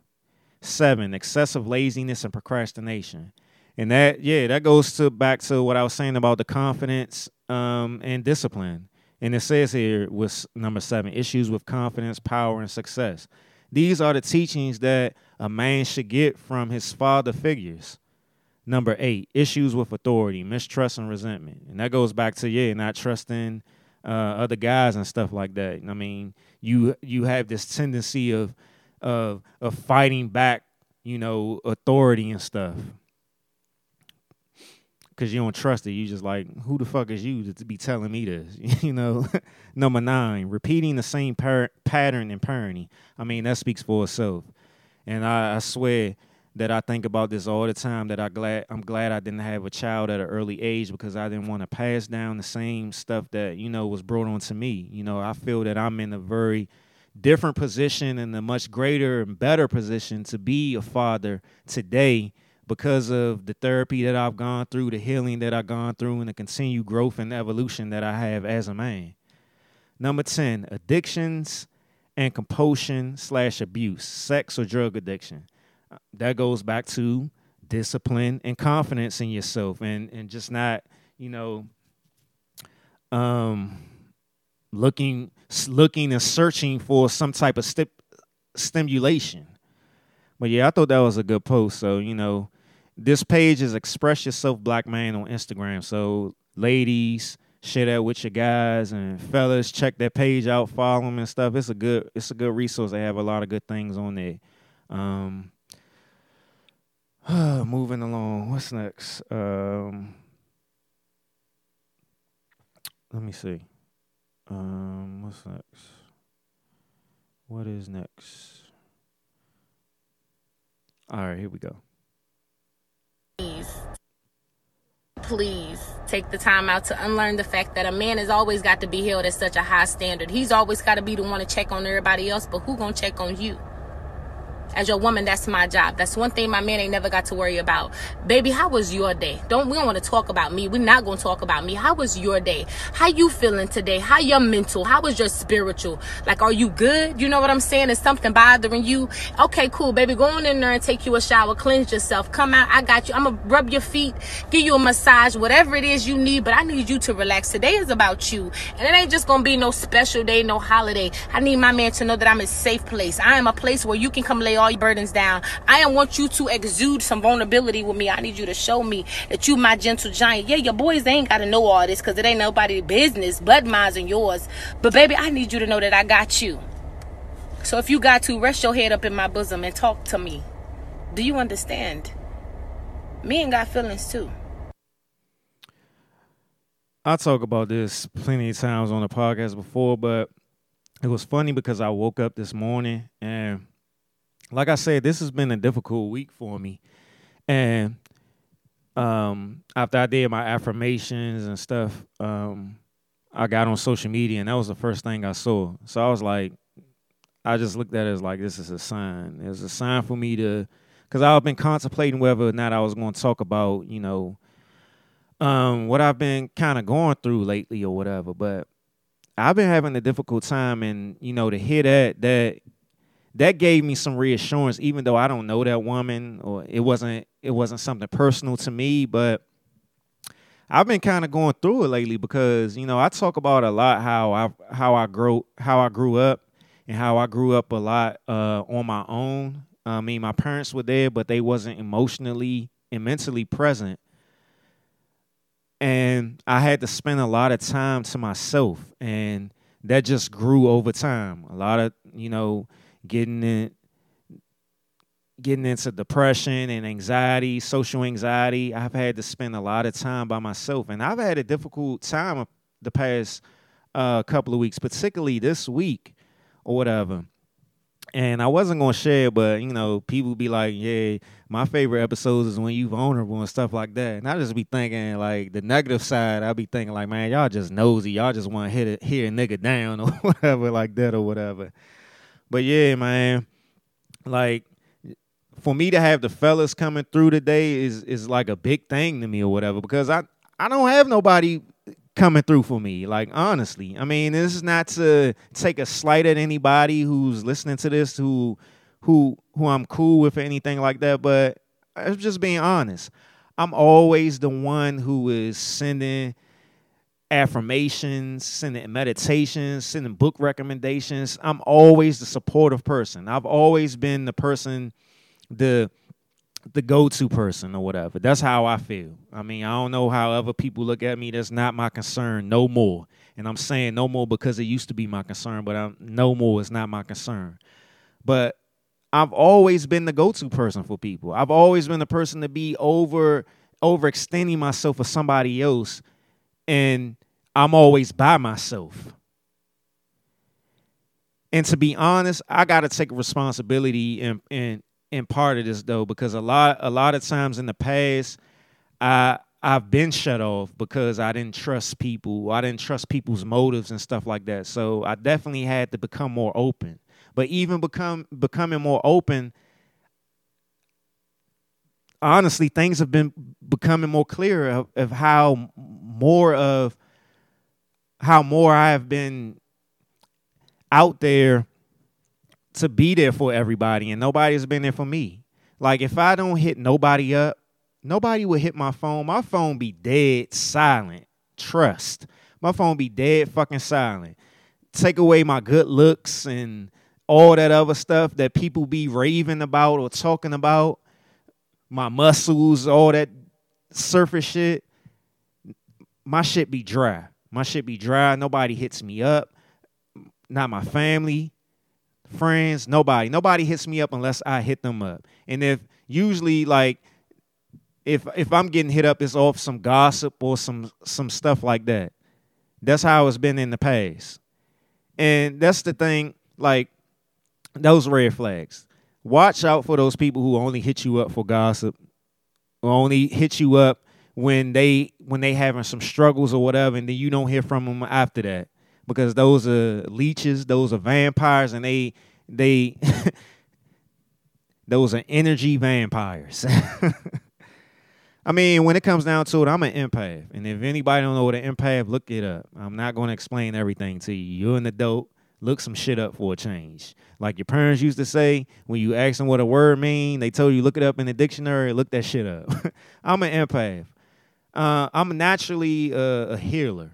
You know what I'm saying? I remember one time when I was 13 years old, and I was in church, right? And we was in a prayer circle, and I was holding this old lady's hand. After the prayer was over, she stopped me and said to me, she was like, I don't know who you are. She was like, but I just felt this healing energy from your hand. I just felt something from you.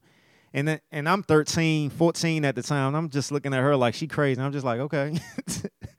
But, and you know, as I got older, I understood what that was about. You know what I'm saying? But yeah. And it had me thinking, like, over the past couple of weeks, and more so today, about how, you know, when I look at my dad growing up or whatever, my dad was always reserved, quiet and stuff. My dad went to work, and he didn't even come home after he got off work. He didn't come home till later on that night, and then he would go to sleep. And it had me just thinking about my dad and looking at him and how he would look and stuff like that. And it makes me understand him more, that he was probably had so much stuff going on inside of him, and he didn't have no safe place to let it out. He didn't even want to come home. And then it made me think about my mom, and my mom going through the things that she going through. But then that affected me and my brother. We was left out there. You know what I'm saying? It's not to put no blame on them, because this shit is passed down. These are cycles. And this is something we have to learn. These are cycles. And I'm saying all this to say, just to point out things. You know, we have all our stuff going on with us individually or whatever. And this says right here that you have to do some form of work, because if you don't do no work, people that depend and rely on you are going to get left out there on the streets and have to fend for themselves, and they're going to have to deal with the same things that you was dealing with, because that shit was just passed down. And this week has been difficult for me. Like, my anxiety ramped up for some reason out of nowhere. I felt lonely. Like, I cried several times this week. I don't look at that as a bad thing, though, because shit, men rarely cry. I be trying to force myself to cry sometimes just to get that relief. But, like, I be alone a lot, man. And I know to a degree I play a role in that. Like I said, you know, the mistrust, and I be leery about things. And then I have my social anxiety. I've talked about that before, how my social anxiety played a part a lot in, you know, in the past when people would invite me to things and stuff. But my social anxiety, not my social anxiety, the social anxiety, because I don't own it, it will prevent me from being, going places or going to events, socializing with people, meeting new people. Like, I've been like, since I've been working at home for the past year and a half, going on 2 years, like, I spend a lot of time by myself in the house, man.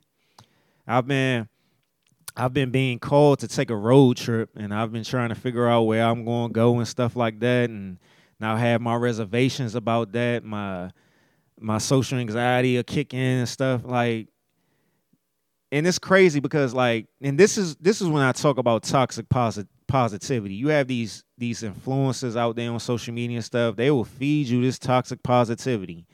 And y'all know I do the work. I go to therapy. I do my shadow work. I do my praying, my meditating, my journaling, my affirmations, my mirror work. I do all of that, my reading and whatever. But I still, I still have my difficult times. I still have difficult days every now and then. I still have stress, all that. So don't let these people lie to you. You know what I'm saying?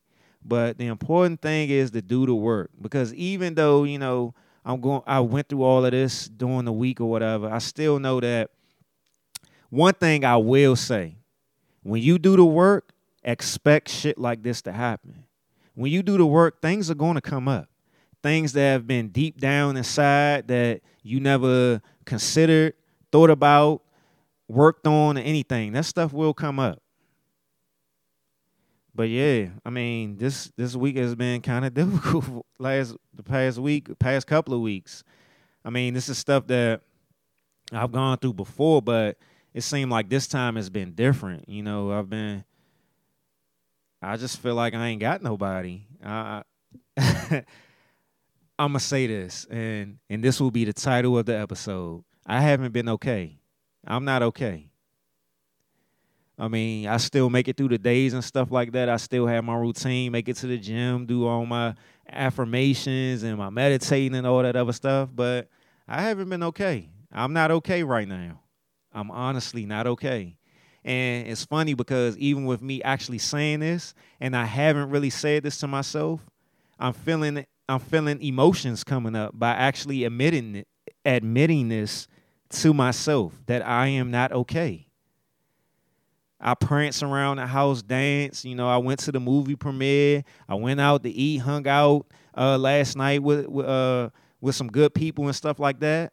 Had some drinks, partied, had a good time. But I'm still not okay. I'm not okay. I am not okay. And I think that's something that we need to learn to admit to ourselves. I am not okay. And we have to have these safe spaces, It's tough, man. It's tough. But that's life. I mean, years ago, before I started going to therapy and doing all the work or whatever, the shit would have held me down and I wouldn't be able to do nothing. But, I'm glad that, I'm in a place that I'm at, that where I can be okay and still keep moving. But that's not always a good thing, because there's a lot of people out here that have high functional depression. And look that up, high functional depression. I can 100% say that that's not where I'm at. I'm in a place where I'm aware of my emotions and my feelings and what I'm going through. But I just got to ride the wave for a little while and keep continuing doing the work or whatever, But I haven't been okay, and I'm not okay. And, and this is where they throw this narrative out there on social media and stuff, talking about you don't need no man or you don't need no woman and all that other stuff. We need people. We need people. Trust me. Granted, what's important is for the self modifications, the self improvements, the self growth, the self love, and all that other stuff. That's definitely important. But you do need that support. You need that support. You need that that affirming, that love, that push, that motivation from other people. You need people. You do. We need people. Man and woman, black man, black woman, we need each other. We do.